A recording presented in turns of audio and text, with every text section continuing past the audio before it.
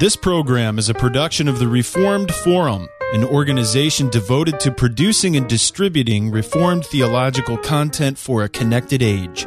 Online at reformedforum.org. This is Christ the Center, episode number 283. Today we speak with Dr. Michael Kruger about the early text of the New Testament.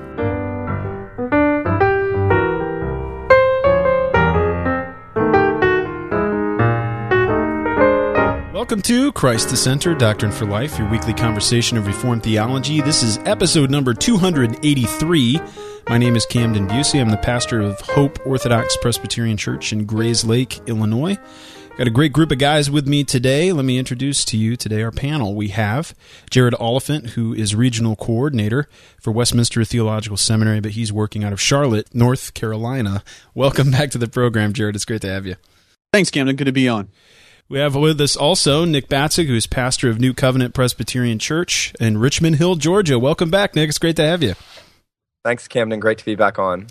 Yeah, this is going to be exciting. We have a great guest and a great topic lined up for you today, a very important subject. Our guest today, we're welcoming back to the program, Dr. Michael Kruger, who is professor of New Testament at Reformed Theological Seminary in Charlotte, North Carolina. He's also now the newly minted president there. Correct, Mike? Is that right? That is correct. Well, welcome to the program. It's great to have you. Great to be back with you guys once again. Yeah, Mike has written co-edited a wonderful book here titled The Early Text of the New Testament. He co-edited it with Charles E. Hill, who's a professor of New Testament at RTS Orlando, and this is published from Oxford University Press. We're delighted to speak about it today, an important subject and a very rich book, a wonderful thing here. You can find a bunch of information about the canon. Mike is an expert, and there's all sorts of resources online about this. You can find them online. A central place here, his website titled Canon Fodder, which is at michaeljkruger.com. Just a wealth of information, a lot of interesting things going on there. And we don't often speak about the origins of the New Testament and the canon. There's certainly not as much as we ought to here on Christ the Center. So we're very delighted to speak with Mike, an engaging guy and an expert here on the New Testament, because that's what it's all about. It's about God's Word, and we want to come to a better understanding of that. Now, before we get started, we should mention also that Mike's written a number of other books. Many of you may be familiar with the book Canon Revisited, Establishing the Origins and Authority of the New Testament Books, which was from Crossway in 2012.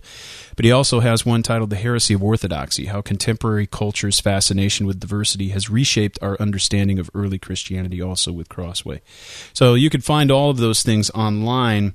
The Point website will be michaeljkruger.com. Now, Jared, what do we have lined up for our listeners in coming weeks? Do we have anything we need to mention before we actually get into our subject? I know there's a lot going on in the summertime. What do we have for the listeners?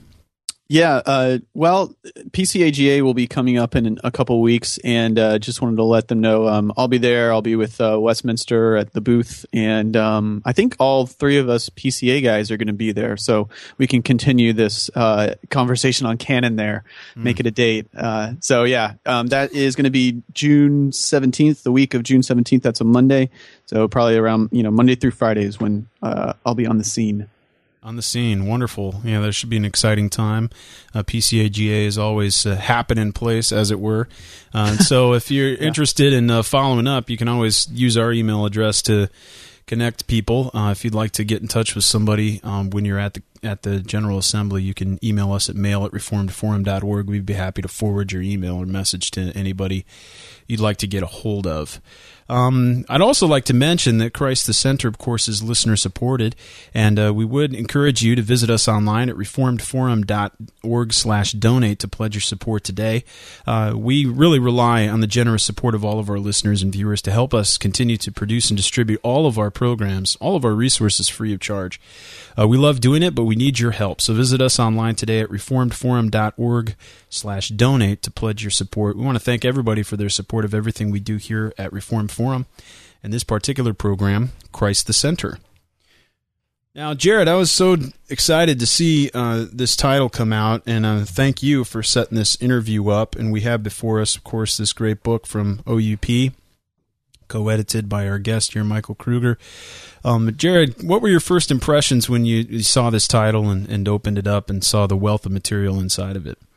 Yeah, well, I obviously wanted to have Mike on to talk about it, but I guess with a couple qualifications, I should let the listeners know, and they'll know as we get into the conversation, that it is definitely a technical book in a specialized field of canon studies. So I thought, okay, would it be worth to do an episode on? I think it is for a couple of reasons. One, to give our listeners just a peek into a book that may be somewhat kind of out of reach, either technically in a specialized field or even financially. It's a little costly if this isn't your area of expertise. But the second reason is maybe to give some people a preview of a book that they can check out at their library if they want to see if they are wanting to look into this maybe for a further degree or just to write a paper or just their knowledge. So I thought it would be good to at least inform people of what's going on in canon studies, and this is a great book to kind of be a launching pad into some of the technical information. Yeah, we're never ones to pull punches here or to hold back in any technical terminology. It's just unfortunate most of our areas of expertise fall under systematics and apologetics and sometimes church history. So that's why I'm so excited to get some biblical studies topics going here. Mike, as we get started, what might you say are some of the prerequisite portions of knowledge and terminology that are presupposed in this book? What level of person is this targeted directly at New Testament experts or people maybe with a seminary degree, or who might find value in this book? Yeah, well, unfortunately, the list is pretty short in that regard. Just to sort of make fun of my own book for a moment, Jared was overly nice by saying that it was just a little out of reach cost-wise. The book, I think, is on Amazon for around $150 now, and I think that's even discounted, so it's not a very accessible book monetarily. But I think the monetary price just reflects its accessibility in other ways, which is it's a pretty restricted target audience and a pretty restricted topic. And let me explain what I mean by that. There's a whole world out there of scholars who study the transmission of the New Testament text. It's a very sort of academic field known as textual criticism. And this book basically dives way down the rabbit hole of many issues related to that, more than most people probably would ever want to go. Now, of course, that doesn't mean it's irrelevant for our listeners. It just means it needs to be sort of distilled down in a way that they understand why it matters. Mm-hmm. So the book is really written for scholars. It's written for the academic community. It's written for PhD students and probably seminary students to some extent as well who are interested in these subjects. But it definitely has a much different target audience than my other books. And certainly a much different target audience than perhaps most people's normal reading habits. Well, I think it's also a testimony to your ability and your breadth, because you can produce a book of such scholarly rigor, but also write things that are tremendously helpful to people in the pews, such as your book, Can Revisited. So I encourage you to keep doing this sort of thing, but also keep the breadth in mind. Should also mention that you're involved in a local church, right? You were installed as a pastor down there in Charlotte. Is that right? That's right. For the last 11 or 12 years, I've been part-time on my church staff at Uptown PCA here in Charlotte. And even though I'm a full-time professor, stay active in the local church as much as I can, teaching, preaching, ministering there. I'm really convinced that having a foot in both worlds, both the academy and the church, is critical to ministry. And so it's something I've been committed to for a while. Well, thank you for that, and I think that's a great testimony to the purpose of academic study and theology, and also studying the Bible in the first place. The reason we do it is for the building up of God's people and to know our Savior better. As we get started, can you remind or maybe even introduce some of our listeners to some of the major early texts like Codex Sinaiticus and others, and where are these available online? If anyone wants to take a look at them, where might they go to find out about some of these early portions of Scripture? Yeah, I mean, one of the neat things about this field is that you get to look at early Christian manuscripts in a whole new light. even though text and canon issues are related, they're also distinctive. And what I often tell my students, and I'll mention it here, is to distinguish between studies in textual criticism and studies in canon. Canon has to do with which books are the right books, or another way to say it is, do we have the right books? The textual criticism issue is not so much do we have the right books, but do we have the right words of those books? Now, obviously, they're related and they overlap to some extent, but you can have the right books, but still have a question about whether you have the right version of those books. And so textual criticism is another layer deeper into the question of the preservation of Scripture. So is Scripture preserved at a book level? And then the next question that you ask is the Scripture preserved at a textual level? And that's really what this book is designed to do. And when we want to ask questions about the preservation of text, we look into the ancient manuscripts and want to know what we see when we go back. And just the broad outline of that is that we have manuscripts that date back as early as the 2nd century. Now, of course, the New Testament was written throughout the 1st century. The last book, probably Revelation, in the middle of the 90s, although we don't know for sure the date. So to say that we have manuscripts of the New Testament, or at least portions thereof, in the 2nd century is pretty compelling. Most people may not know that that's a pretty rare thing. To have manuscripts that date within a century of their production that long ago is just simply unheard of in the ancient world. In fact, I don't really know of any other manuscript in the ancient world that is like that, to have such a narrow gap of time between the writing of a document and our earliest extant copy. And so the New Testament stands out as distinctive. A few highlights, of course, one of the most obvious is the earliest copy of the New Testament we possess, which is a fragment by the name of P52, that is a copy of the Gospel of John, chapter 18 to be exact, that still ranks as the earliest fragment we have, around 125 A.D. Another highlight is a fragment by the name of P66, which is also a copy of John from the late 2nd century. We have almost the complete volume of John's Gospel from the late 2nd century. Now, just pausing on that for a moment, that's a pretty stunning thing to say. So about 100 years after John was written, about a century later, we have almost a complete extant copy. Now, once again, in our little lives, 100 years sounds like a long time, but in antiquity, that's really a drop in the bucket, and that's an amazing amount of preservation for that gospel. We have a lot of assurance that what's there is really what was originally written by John, and so it's an exciting thing to see. I can keep jumping into more manuscripts if you want. Let me know how much detail here, but those are a couple highlights from the 2nd century. Well, just for comparison's sake, let's talk about Greek classics. Of course, not exactly the time period of the New Testament, but somebody like Plato or something like that. What's the manuscript evidence, and how close is that to when those were most likely written? Or I was going to even mention Josephus. I mean, we reference him a lot, but I don't know the earliest copy of that, if you know that. Yeah, Josephus, I actually discuss a good bit in my book, The Heresy of Orthodoxy, in the final chapter. Josephus is a good gauge. If you look at some of his books, say Antiquities, which is one of his most famous works, the average date of any copy that's useful is about almost 1,000 years. I believe the first sort of reasonable copy we have of Antiquities is from about 900 A.D. Wow. From the 1st century. I think we do have some fragments from around 500, but they're pretty minuscule. And so really we base almost all our understanding of Josephus's work on manuscripts from the 9th and 10th century. Yeah. Now, that is that sounds like a long time, but actually that's fairly typical. Yeah. When you look at ancient writings, the gap of time is usually between 500 and 1,000 years between the time of our ancient manuscript that's extant and the time of the production of the book. Wow. Well, that's a helpful comparison to see how good the manuscript evidence is and the testimony is in the New Testament. That's incredible. Well, not incredible in the literal sense, but it's great. I'll put it that way. So, what are some other early sources here, just for people to hang their hat on? What are some of the other papyri and codices, early versions of the New Testament? So these numbers are going to start fogging up in people's heads here, but I'll go through the list. You can take notes. A third example of a highlight is actually a trio of manuscripts known as P4, P64, and P67, which are fragments from Matthew and Luke. And when we compare these fragments, we can see that these are probably fragments from the first full four-gospel codex dating to the end of the 2nd century. So we have actually manuscripts from the end of the 2nd century that are from our first fourfold gospel collection.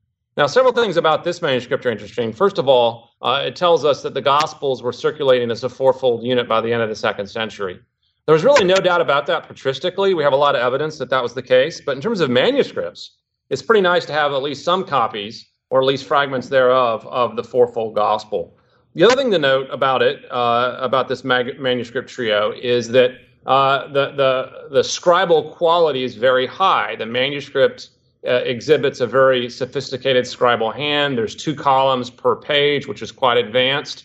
And it's also what's called a multi-quire codex, which means you have multiple leaves of the codex folded on top of each other, just like a modern book would. And so this particular manuscript, again, there's really 3 to see together, 4, 64, and 67, really tell us a lot about the development of the text at the end of the 2nd century. Pausing on this for a moment, it's interesting to note that the most popular books, Christian books we have during this time period are clearly Gospels. And above and beyond that, the most popular Gospels are John and Matthew. That's just worth noting. Doesn't mean that people thought that they were more inspired than other books or something like this. Just simply means that it's interesting to note what people read the most. And people read the Gospels by far the most. And then among the Gospels, it was John and Matthew were the most popular.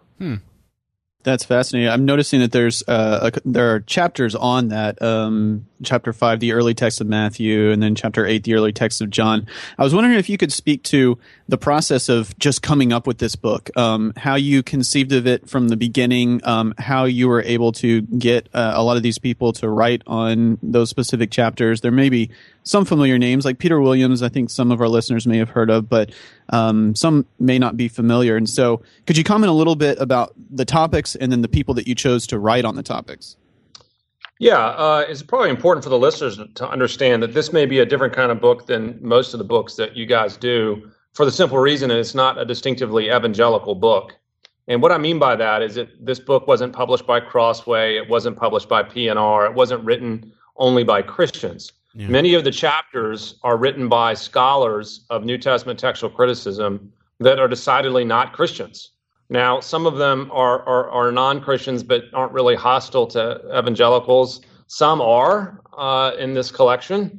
But for the most part, the collection is a mix. Some evangelical scholars and quite a few non-evangelical scholars in the same volume. I think it's really important to note that, because one of our goals in the volume was not just to have a volume written by Christians, but to have a volume written by the leading experts on the text of the New Testament in the world today that we thought could make a contribution to the issue. Many of these people are Christians, but I think there's something to be said by writing a scholarly piece with a mixed group of authors. I think it's also important for the audience to know that, just simply because when you read one essay, it may come from a different perspective than another essay in this book. It's not meant to be everybody on the same exact page. And so I think that's an important thing to note. The other thing to note about the book is it's really divided into 3 parts. If you're going to understand the sort of world of textual criticism, these are the parts that really make a lot of sense. So part 1 is sort of the background of book production. How were books copied in the ancient world? How are they transmitted? How were they sold? Who did the copying? How reliable was the scribal networks? Things like this. This is really the area that I'm interested in, and it's the area that I wrote my own chapter in. The second part of the book deals with the actual manuscripts themselves in terms of the individual portions of the canon. So we have a section on each of the Gospels. We have a section on Paul. We have a section on the Catholic corpus. We have a section on Revelation. These are all designed to give us the state of the text for each portion of the New Testament canon. And then the third portion of the book is a book on what we can glean about the transmission of the text from the church fathers. In other words, when the church fathers quoted from the New Testament, does that tell us anything about the state of the text? Does it tell us anything about how reliably it was copied? Can we tell what kind of text they were using? Things like this. And that's a very complex process. And so the third portion of the book deals with those issues. And so that hopefully gives you a good outline of the 3 different interrelated issues in textual criticism.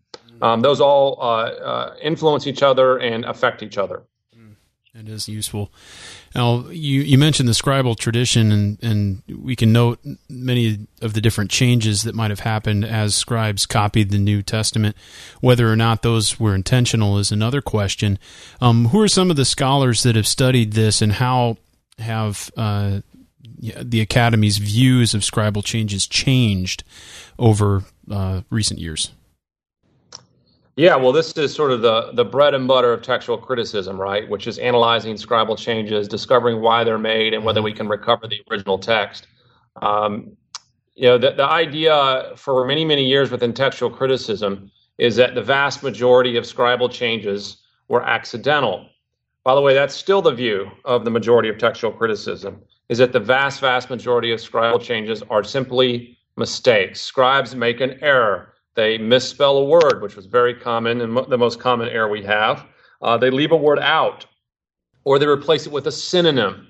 They do a variety of different things in terms of word order and so on. The types of scribal changes that are pretty common in manuscripts are the same kind of changes that you would make if you tried to memorize a verse of Scripture. If you tried to memorize a verse of Scripture and say it back, you'd probably say it back pretty close, but you'd probably change a few things. You'd probably leave out a word or flip the order of something. And sometimes scribes did something very much like that when they copied books. And so most changes are just simply accidental. But then in recent years, some scholars have highlighted intentional changes. The main guy who's done this is Bart Ehrman in the modern day, but he was preceded by many other scholars before him who highlighted this. J. Rendell Harris, Kersop Lake, and then J. Eldham Epp would be the main one who's done this. But Ehrman says, hey, look, it's not just that scribes changed the text accidentally. Often they did it on purpose to try to make it sound more orthodox, to sound more right.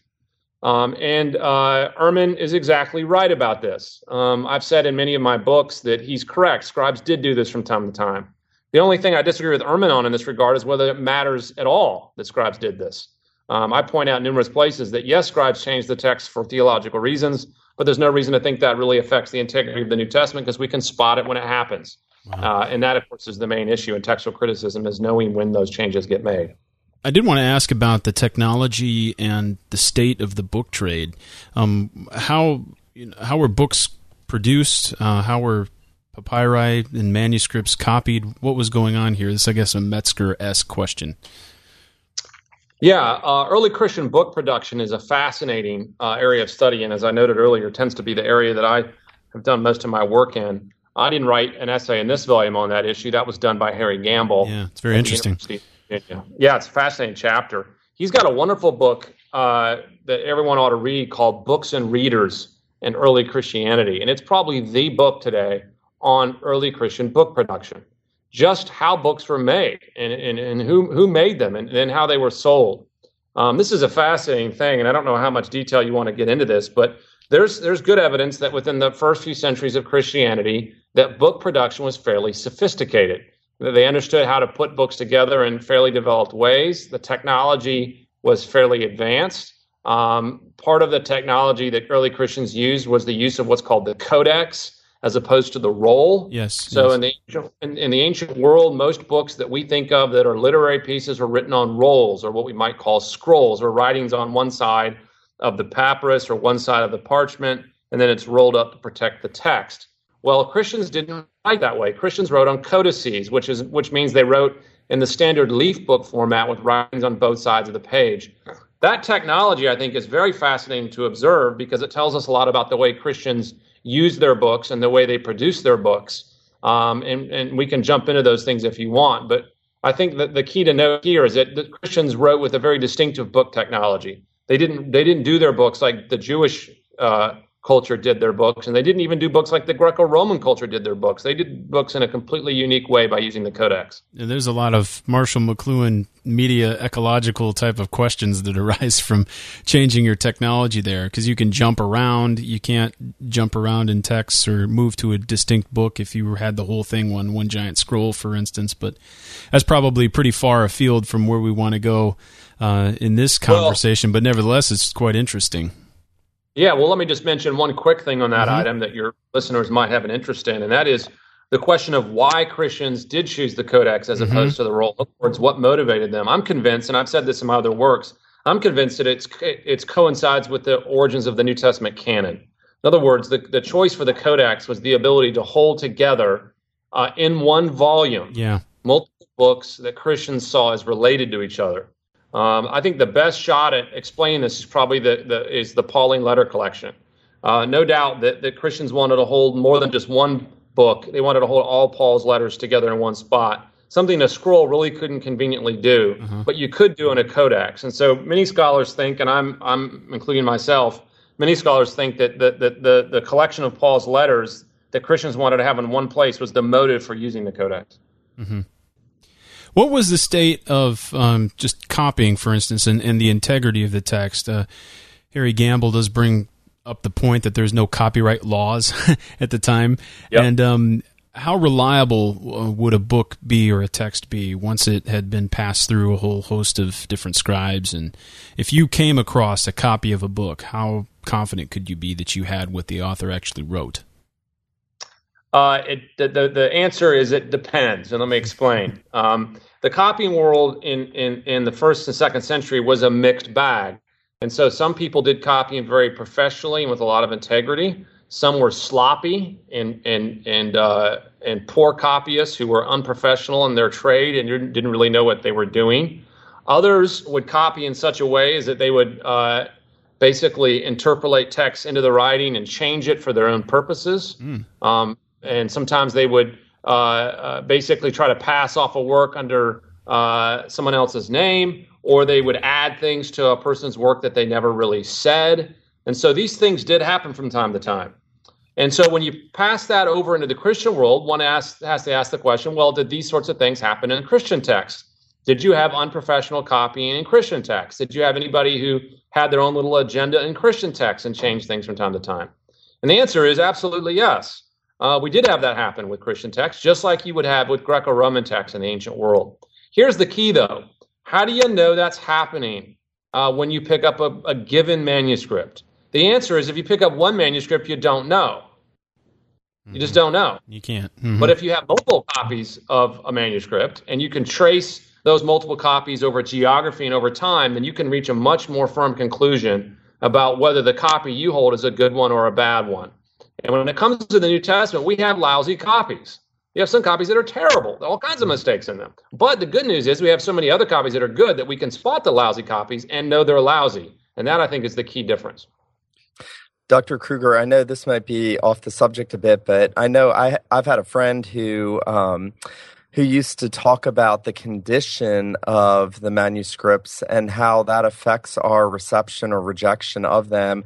And there's so much here. I just can't even keep all of the variables together, but does that matter? So, for instance, if scholars found a text from the 3rd century and it was in exceptionally good condition, would they ever argue from that this was not used and therefore not just the internal copying itself, not just the wording itself, but the condition of the manuscript? Would that play any role in them making a decision? Oh, that's a very fascinating question, Nick. I truthfully haven't heard much about that in textual criticism. And I think one of the reasons that we have, maybe that I haven't heard about it much, is because we don't really ever find manuscripts in that great a condition before the 4th century. Prior to the 4th century, everything we have is very fragmentary and very limited. We do have some manuscripts that are almost complete, like I said, P66 of the Gospel of John. We have some others, but for the most part, pre-4th century manuscripts are limited in number and in terms of any sort of pristine preservation is just unheard of. Now, once you get into the 4th century and later, you do have better preservation, but that happens to do not so much with any belief that they were used or not used, but just basically has to do with the improved book technology and the degree to which they were kept probably in a monastery somewhere for a long period of time. Mm-hmm. Right. So I'm not sure I've ever heard of an example of someone looking at an ancient manuscript and saying, that's too nice, therefore no one used it, therefore we shouldn't consider it. I've never heard of that. Okay. I had a follow-up question on some of the later manuscripts. Can you give us a sense of maybe what Augustine's Bible might have looked like? What was he dealing with in terms of the text that he was looking at? Is that an answerable question? Sure. And it depends on what you mean by his Bible. I assume you don't mean canon. I assume you mean text, right? Yeah, right. Right. Not so much which canon did Augustine have, but which text was he using. Here's the interesting thing about the patristic writers is that for the most part, and Augustine this is true for him too, for the most part, textual critical issues just didn't come up all that much in the early church fathers. meaning that on a comparative level, most church fathers had a copy of a book in front of them and pretty much assumed that their copy was what the book was, and they didn't think about it. They didn't really argue that their copy was illegitimate or worry much about it. And so what that means is that for the most part, in the early patristic writers, they never really felt like there was illegitimate copies that were a major problem. Now, there are exceptions to this. We do have instances where some authors complain about poor copies, or they complain about variants in their copy. So we do get this from time to time. Origen is a famous example of this. Even Irenaeus in the 2nd century complains that one of his copies of Revelation has a different number than 666, but has 616, which is pretty interesting to note. And the 666 versus 616 is probably, the people had all kinds of theories about why manuscript said that and didn't. But the point is, you do have occasions where church fathers observe textual disparity. But nowhere does any church father present some sort of angst over whether they have the copies or whether they have a sufficiently reliable set of copies to know what God's word is, which I think is pretty interesting. Yeah. Somebody listening to this show is going to say 616. I get it now. Yeah. Yeah, somewhere some bells are going on in someone's head. Somebody's going to go get a new cell phone number because that might be their zip code or their area code. Sounds like an area code, doesn't They'll it? take off their tinfoil hat first, I imagine. Indeed. Now, the another essay here speaks about the Catholicity in early gospel manuscripts, or at least finding indicators of it. What is Mr. Charlesworth here mean about Catholicity, and how does that apply to these textual studies? Yeah, what a wonderful article here by Scott Charlesworth. He did a great job of showing what we would call unity and harmony and organizational structure to the way early Christian books were copied, particularly Gospels. So when he's talking about Catholicity, just by way of clarification for the listener, he's not talking about doctrine here. This is why in the title, Catholicity is in quotes. He's not talking about the doctrine containing these manuscripts. He's talking about the fact that the way the manuscripts are designed shows that they were all produced in the same way and produced intentionally to have the same structure. So that suggests a highly organized scribal society amongst Christians. And it may even indicate scriptoriums at a much earlier point than many people have been willing to acknowledge. Most people don't think there were scriptoriums before the 4th century. I tend to disagree with that. I don't know if we could say there were full-fledged scriptorium earlier than that, but I think there's clearly literary centers where manuscripts are copied in high quantities and with some degree of unifying qualities. And let me tell you the kind of qualities he points out, which I think are exactly right. One of the qualities he points out is size. There's a remarkable preference for certain sizes of gospel manuscripts. And for the most part, they were quite big. In other words, they were used for public reading, which suggests they were used in worship. A second example he gives of a unifying factor is the fact that all the manuscripts have certain abbreviations called the nomina sacra, the sacred name. And that's probably a topic that we might want to come back to, because I think that's a very interesting aspect of manuscripts that we could talk a lot more about if there's interest. But the point there is that manuscripts, all early Christian manuscripts, have the same abbreviations of God's name and of Jesus' name. And then the third thing he notes about these early manuscripts is, of course, the use of the codex, that they're all on codices and not on rolls. Now, when you put those together, size, codex, nomina sacra, you don't get that. You can't just get that randomly. It's not like every scribe in Christendom all decided to wake up one day and say, you know what, let's do it on codices, let's use the same abbreviations, and then let's all make them the same size, or at least in a range. And he suggests, hey, this suggests a high amount of organization with an early scribal activity. Yeah, that's actually quite compelling. Yeah, I think it's a great article. And he's saying, look, that presents that type of Catholicity presents some real problems for some of the Bart Ehrman type reconstructions. Bart Ehrman and his fellow scholars out there will say things like, early Christianity was a total mess. No one could get along. No one was agreeing. Everyone was doing their own thing. There was not a consensus about anything, including book production and so on. But when you look at the manuscripts, that's simply not the case. It seems like there's a high degree of unity about how to make a New Testament book. And that suggests that Christians were not just uninterested in canon or uninterested in text at this point. It suggests that they're very textually conscious at a very early point. Now, Dr. Kruger, in your chapter, Early Christian Attitudes Toward the Reproduction of the Text, you go through both the internal witness of Scripture and then also testimony of men, like you've mentioned, Polycarp and Irenaeus and other early church figures, and how they viewed the copying, how they viewed the text and the manuscripts themselves. And I wanted to ask you at the outset, is there, and I'm imagining you'll say yes to this, but is there a priority that we give to the internal testimony, the self-attestation of Scripture, to where that carries more weight? So what you mentioned about 2 Peter, what you mentioned about 1 Timothy 5, that would carry more weight for us as evangelicals than even going outside and looking at what Irenaeus and them have to say? Yeah, I would say that's probably fair. I mean, I think it's probably a general statement that we could say that for Christians, anything Scripture says is going to hold more weight than what's outside of Scripture. So I would certainly agree with that.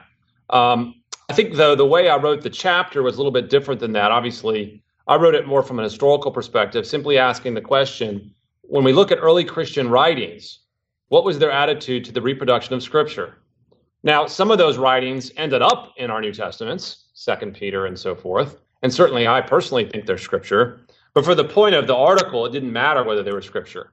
For the point of the article, I was simply saying, here's an early Christian writing that gives us an indication of the way early Christians viewed the reproduction of their writings, reproduction of particularly of Scripture. And so in that sense, I was looking at it more broad-based. So in that way, I could certainly use Paul and Galatians, but I could also use Polycarp, both as evidence of 1st and 2nd century Christian attitudes to the reproduction of their sacred writings. But yes, I mean, if I were to ask to say which ones do I take more seriously, then needless to say, I'm going to take the scriptural ones more seriously. But in terms of the sort of ethos of the article, it was more of a historical question about the way Christians thought. Yeah. Right.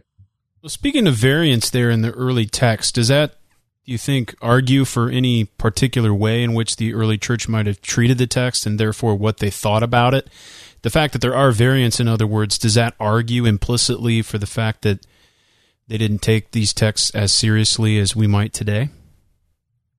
Yeah, so another way to ask your question is there's multiple ways to measure attitudes. Mm-hmm. One way to measure attitudes is to look at just what's expressly stated by somebody, right?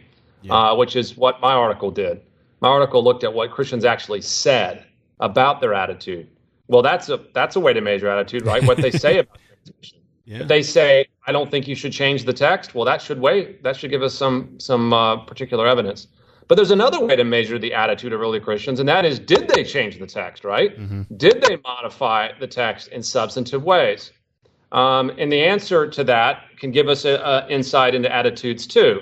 And here's the paradox we find within early Christianity. As I said in the article, both things are true. On the one hand, many people said you shouldn't change the text, and the verbally stated attitude was clearly don't change it. But then on the flip side, we actually have a lot of early manuscripts where there was a lot of changes. Some, of course, were unintentional, but some weren't. Some were more intentional. And so you have this paradoxical situation in early Christianity where some were saying don't change it, and then others were saying by their actions that you can change it. And I would imagine some of those people probably even the same people. Some people would probably say one thing and do another. And then there's probably other people who would say one thing and actually follow it. And so what you realize about early Christianity is it was a mixed bag. Some people took it more seriously than others.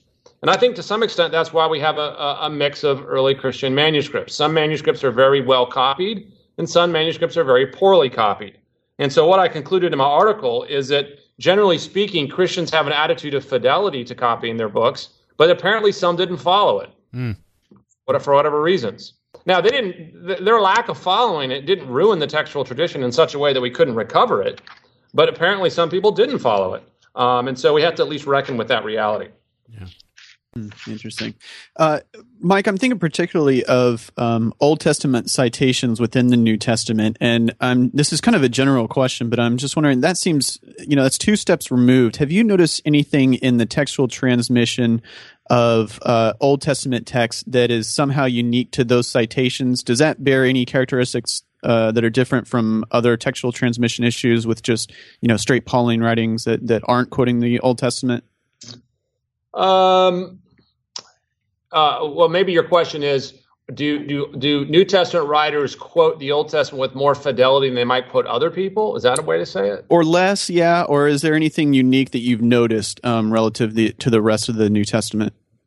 Well, I think perhaps what you're getting at is something that most scholars have observed quite readily, is that oftentimes when New Testament writers quote the Old, they don't quote it exactly. They quote it very loosely.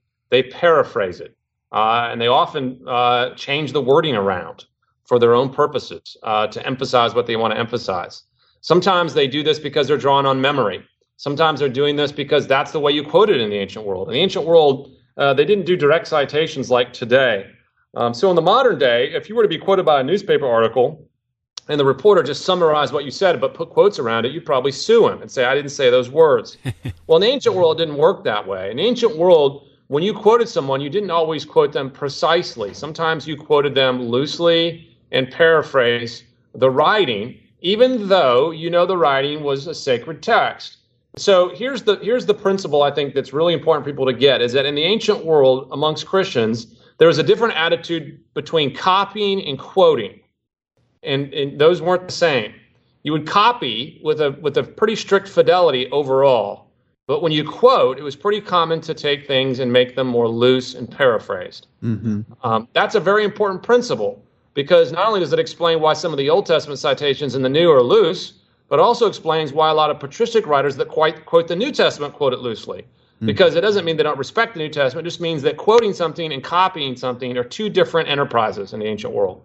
Yeah, and so then I guess the follow-up question would be, in their paraphrasing, were the paraphrases consistent across the New Testament textual transmission? In other words, were the variations from the Old Testament consistent with the different, codices and different authors? No, across the different copies that we have. So in other words, did they... do you find the same paraphrases across different copies, or were scribes changing even the Old Testament text? This is probably too detailed. Okay, do you see what I mean? Yes. Okay, so you're making a distinction between the original author quoting the Old Testament and the scribe copying the embedded quote. Yeah, I'm sorry. I wasn't clear on that.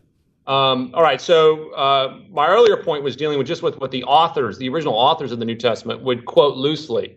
But when the New Testament scribe would come around and copy the New Testament book, in which was an Old Testament quote embedded, they would copy it with fidelity. Right. They would copy it quite strictly. However, because it was a book they were familiar with, they were more tempted to adjust Old Testament quotes from time to time than perhaps other texts, because they knew those Old Testament writings. Okay. And so what we see scribes doing is what we call harmonizing, is they'll take an Old Testament quote that, say, Paul uses, and they're like, well, that's not quite how it was written in their understanding of the Old Testament. And so they think that maybe the copy in front of them is wrong, and so they correct it based on their own understanding of what the Old Testament says. That happens. And so that may be getting more at your point, Jared, is that scribes may have been more apt to correct Old Testament citations because they were books they were familiar with, rather than correct just any old word that Paul happened to say. Yeah, that's helpful. Okay. It's interesting. Now, part 2 of this book is the manuscript tradition. There's all sorts of essays and contributions on different early texts. There's one on Matthew, Mark, Luke, John, Acts. I'll just leave this really wide open, but what would you like to feature about the early texts here, and what might our listeners be interested in regarding these early texts? Oh, wow, that's a big section, isn't it? Sure is. Let me say this. If you're new to the world of textual criticism, you don't want to start with section 2. If you're having trouble sleeping at night, you may want to start with section 2.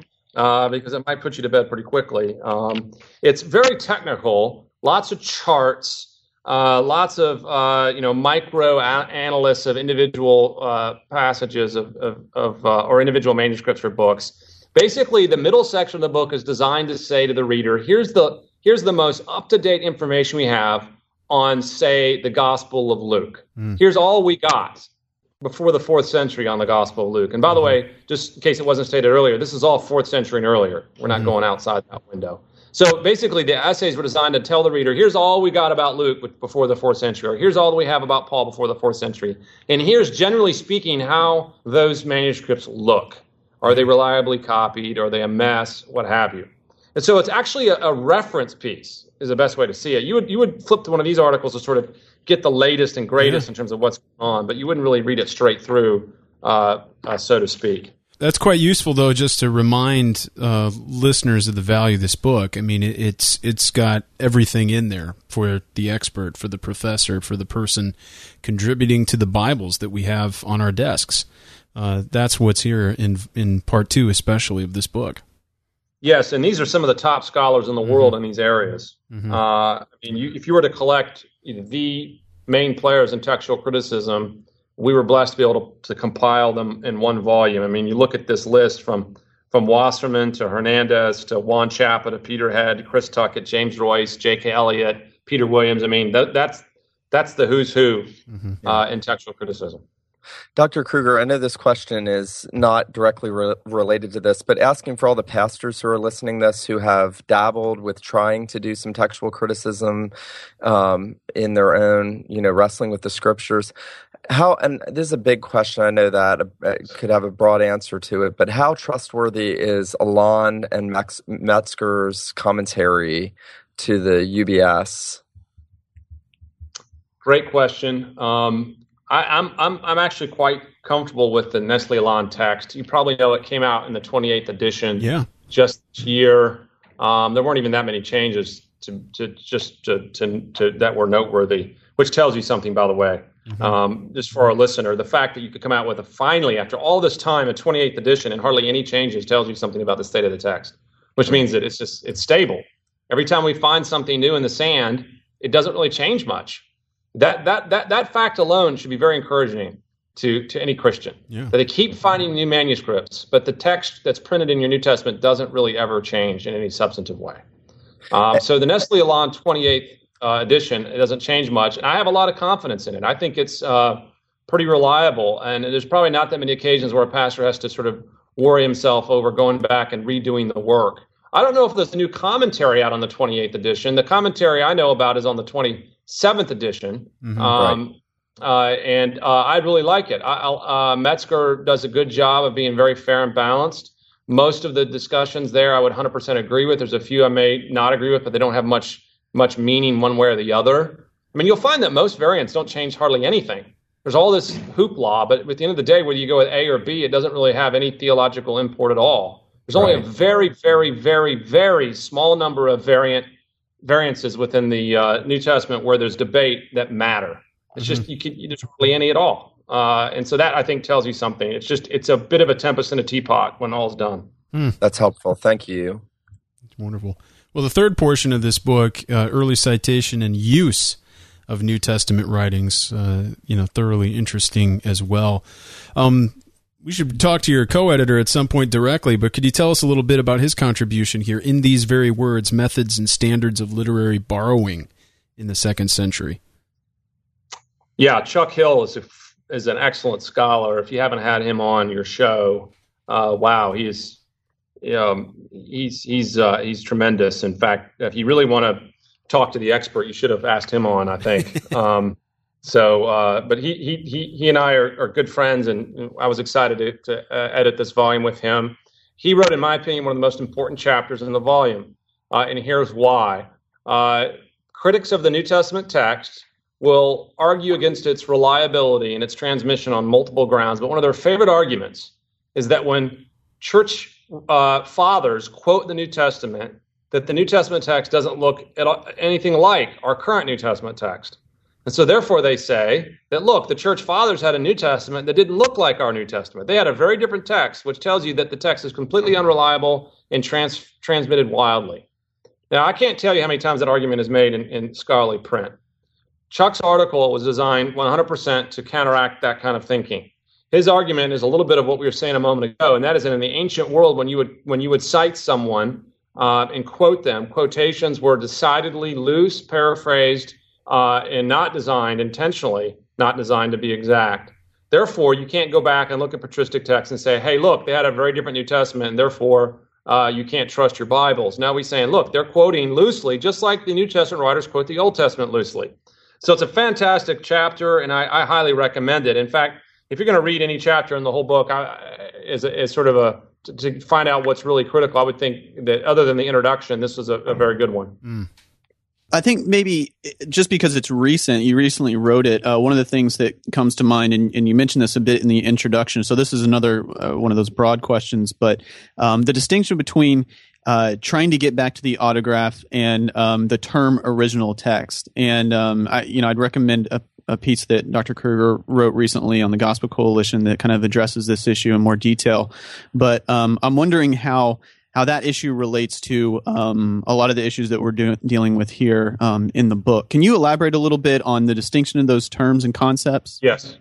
Yeah, absolutely. The article Jared was referring to was just recently put up on Gospel Coalition, and it was actually just a little piece I just kind of wrote real fast because of Justin Taylor asked me to put something together on it. I'd made a comment actually in the panel discussion at TGC and about this, and he said, "Well, hey, that's interesting. Why don't you write something on it?" Well, the essence of the article is to not equate the original text with the autographs. And let me explain what I mean by that. If some people say, "Look, inspiration and inerrancy are irrelevant terms because they only have to do with the original text," and then they say, "And we don't have the original text because the autographs weren't preserved." That whole line of argument gets used again and again. But the problem with that argument, as I point out in the article, is it sort of presumes that the original text is almost a physical object, almost something that you can hold in your hand. Like the autographs are in one sense the only way you have access to it. But there's multiple ways you could preserve the original text, and you don't necessarily have to have the autographs to do it. If you think about it, the concept of a text doesn't necessarily have to exist within a single physical object. Mm-hmm. I argue that the text could be preserved across multiple manuscripts. In fact, that's exactly what we argue. We argue that no single manuscript contains the original text. We don't have the autographs. But we do have access to the original text across a multiplicity of manuscripts. And so I raised the question about why God did it this way. Could God have preserved the autographs? Well, certainly he could have. I mean, I guess he could have had it so they were stored away in some vault somewhere.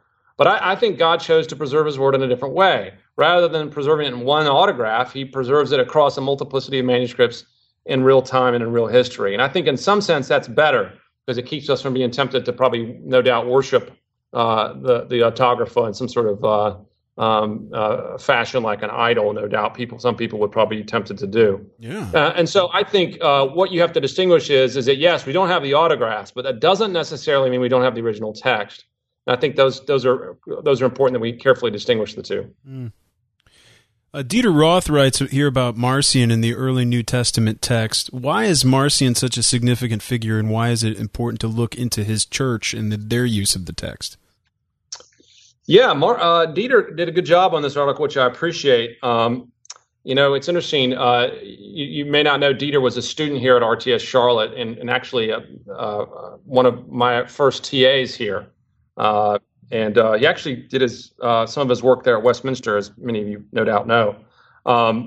Dieter, when he was here as a student, I had talked to him about one of my own thoughts about the transmission of the New Testament text, which is getting a handle on Marcion's text.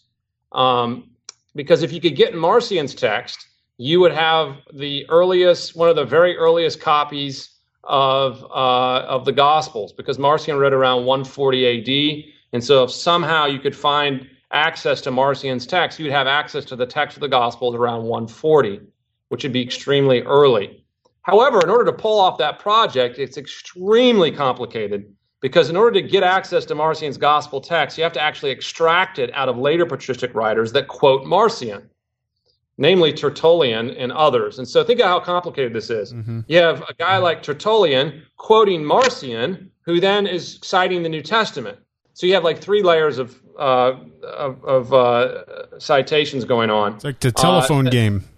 Yeah, it's crazy. Well, Dieter's a very, very bright guy, and I think he's maybe one of the few who could have pulled this off. Truthfully, it's a project that was outside of my purview at the time, and so he's done a great job reconstructing Marcion's text. And he's eventually going to publish this.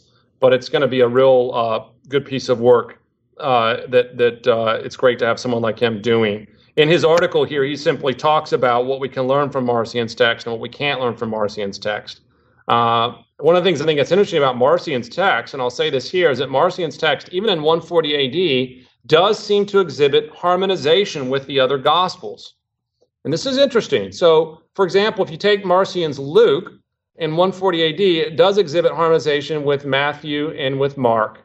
If that's true, then what does that tell you about the Luke that Marcion had in 140 AD? It tells you that it maybe, in the mind of the scribes at least, already was seen as a unit with the other Gospels, which suggests that by the early 2nd century, the fourfold Gospel was already something that was operationally relevant in the mind of scribes.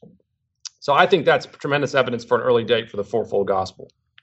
That's fascinating. I just on Gospels, I'm looking at, I know we're wrapping up here, but wondered if you've written on apocryphal Gospels on your website before, but chapter 19 is early apocryphal Gospels in the New Testament text. It seems like apocryphal Gospels act in just the broader culture as kind of an apologetic against, our canon and scripture sometimes, just knowing that there's a Gospel of Thomas, is supposed to put a kink in it.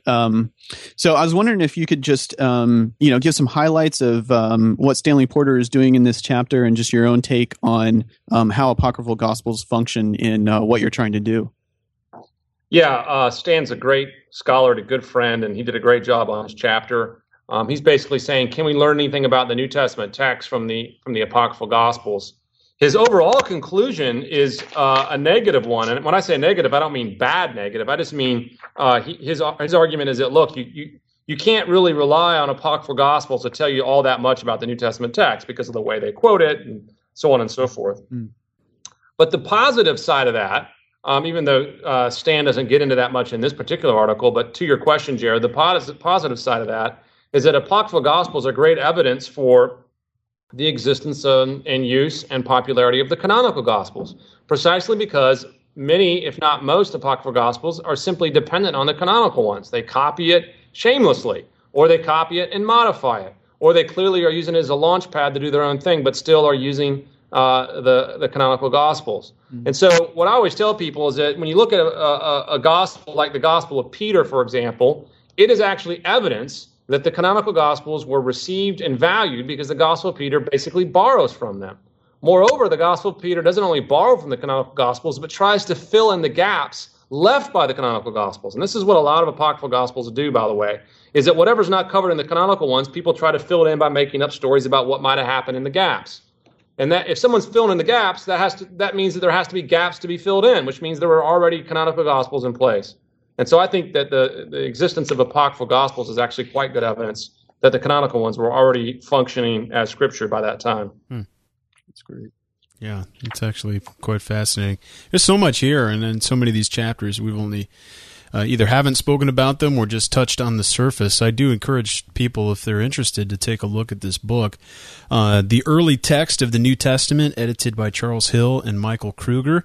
But of course, if you'd like more of an introduction to some of these themes, you can at least get started at Canon Fodder, which is michaeljkruger.com. Thanks so much for joining us today, Dr. Kruger. It's been a great discussion. We've really appreciated it. Thanks, guys. It was a lot of fun. Let's do it again soon. Oh, we hope to. We'd also like to point people back to the website as well. The regular listeners will know we interviewed Michael's wife, Melissa, just a few weeks ago on her book, The Envy of Eve, which I've received a lot of great feedback on that episode. It's just a delight to listen to, and that book is a very important one and a very useful one as well. And as you were kidding before, Mike, more widely read than your books? By a lot, yes, and deservedly so. Different target audience, yeah.